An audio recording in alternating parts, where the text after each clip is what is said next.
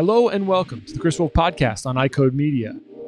For today's bonus episode, I wanted to cover some listener questions. So one of the questions that I received recently was, how do medical plans modify utilization of a particular medication when it comes down to completing prior authorizations and determining which medications would be under a prior authorization? So typically, insurance companies use a panel of experts, physicians, pharmacists, nurses, usually called a Pharmacy and Therapeutics Committee or a P&T committee, to make determinations about what medications will be on formulary. This group will meet regularly to discuss the safety and efficacy of different medications for different clinical situations. And these pricing decisions are not typically made by the group, but if multiple medications are similarly effective, but one medication is much more cost effective, then those two medications may end up in different tiers, or one may end up requiring a prior authorization. It could also be the case that two medications are effective, but their cost is high, and they both require a prior authorization. Another commonly asked question is, what place or position do prior authorizations play in an insurance company's ability to control costs? And so typically, they will modify utilization of medications by forcing doctors to jump through hoops in order to comfortably prescribe a medication. And from an optometry perspective, and specific to optometry, I suspect that the hoop of prior authorizations are enough not only to prevent successful fulfillment of the prescribed medication, but they're actually what over time will prevent the medication from being prescribed in the first place. So let me propose the following scenario. You prescribe a medication for a patient who has dry eye that is completely appropriate based on your clinical judgment and your clinical findings. You're busy seeing patients, but ePrescribe has made the process of sending medications much more seamless, so that doesn't take long, perhaps a minute of your time. Then you're on to the next patient, and about 30 minutes later, you get a fax from a pharmacy stating the medication you prescribe requires a prior authorization, and you need to visit a website or call a 1-800 number to provide additional information. When you do this, they're typically looking for the following specific information.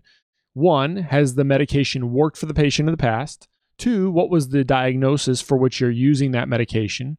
3, what testing have you done to support that diagnosis? And 4, what other treatments have been tried and failed? And if you don't write many prescriptions, like the vast majority of optometrists, that's a topic for another podcast, but and you don't have a mechanism in place for your staff to handle these prior authorizations, you may try and fumble through them, but if you don't know what information the insurance company is looking for, this process can be challenging and time-consuming. However, if you know how to complete a prior authorization process and you assign a staff member to perform that, it can really only take about a minute of their time. And over time, I think these cost controls and prior authorizations controls control utilization for many doctors because they think of prescribing that medication, that specific medication, they're immediately hit with the gut reaction of a painful prior authorization process. And so they'll look for other treatments or simply not address the condition in total, in general.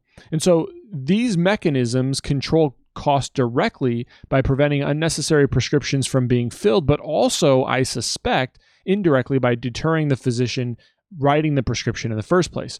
So what can doctors do to minimize claim denials or minimize the effect of prior authorizations having on your practice? My advice is to designate a staff member to handle prior authorizations, understand the diagnosis codes and clinical testing that support the prescription of medications that you're prescribing, and know the step therapy like artificial tears that have not helped the patient, that the insurance companies like you to try prior to writing for a chronic medication prescription.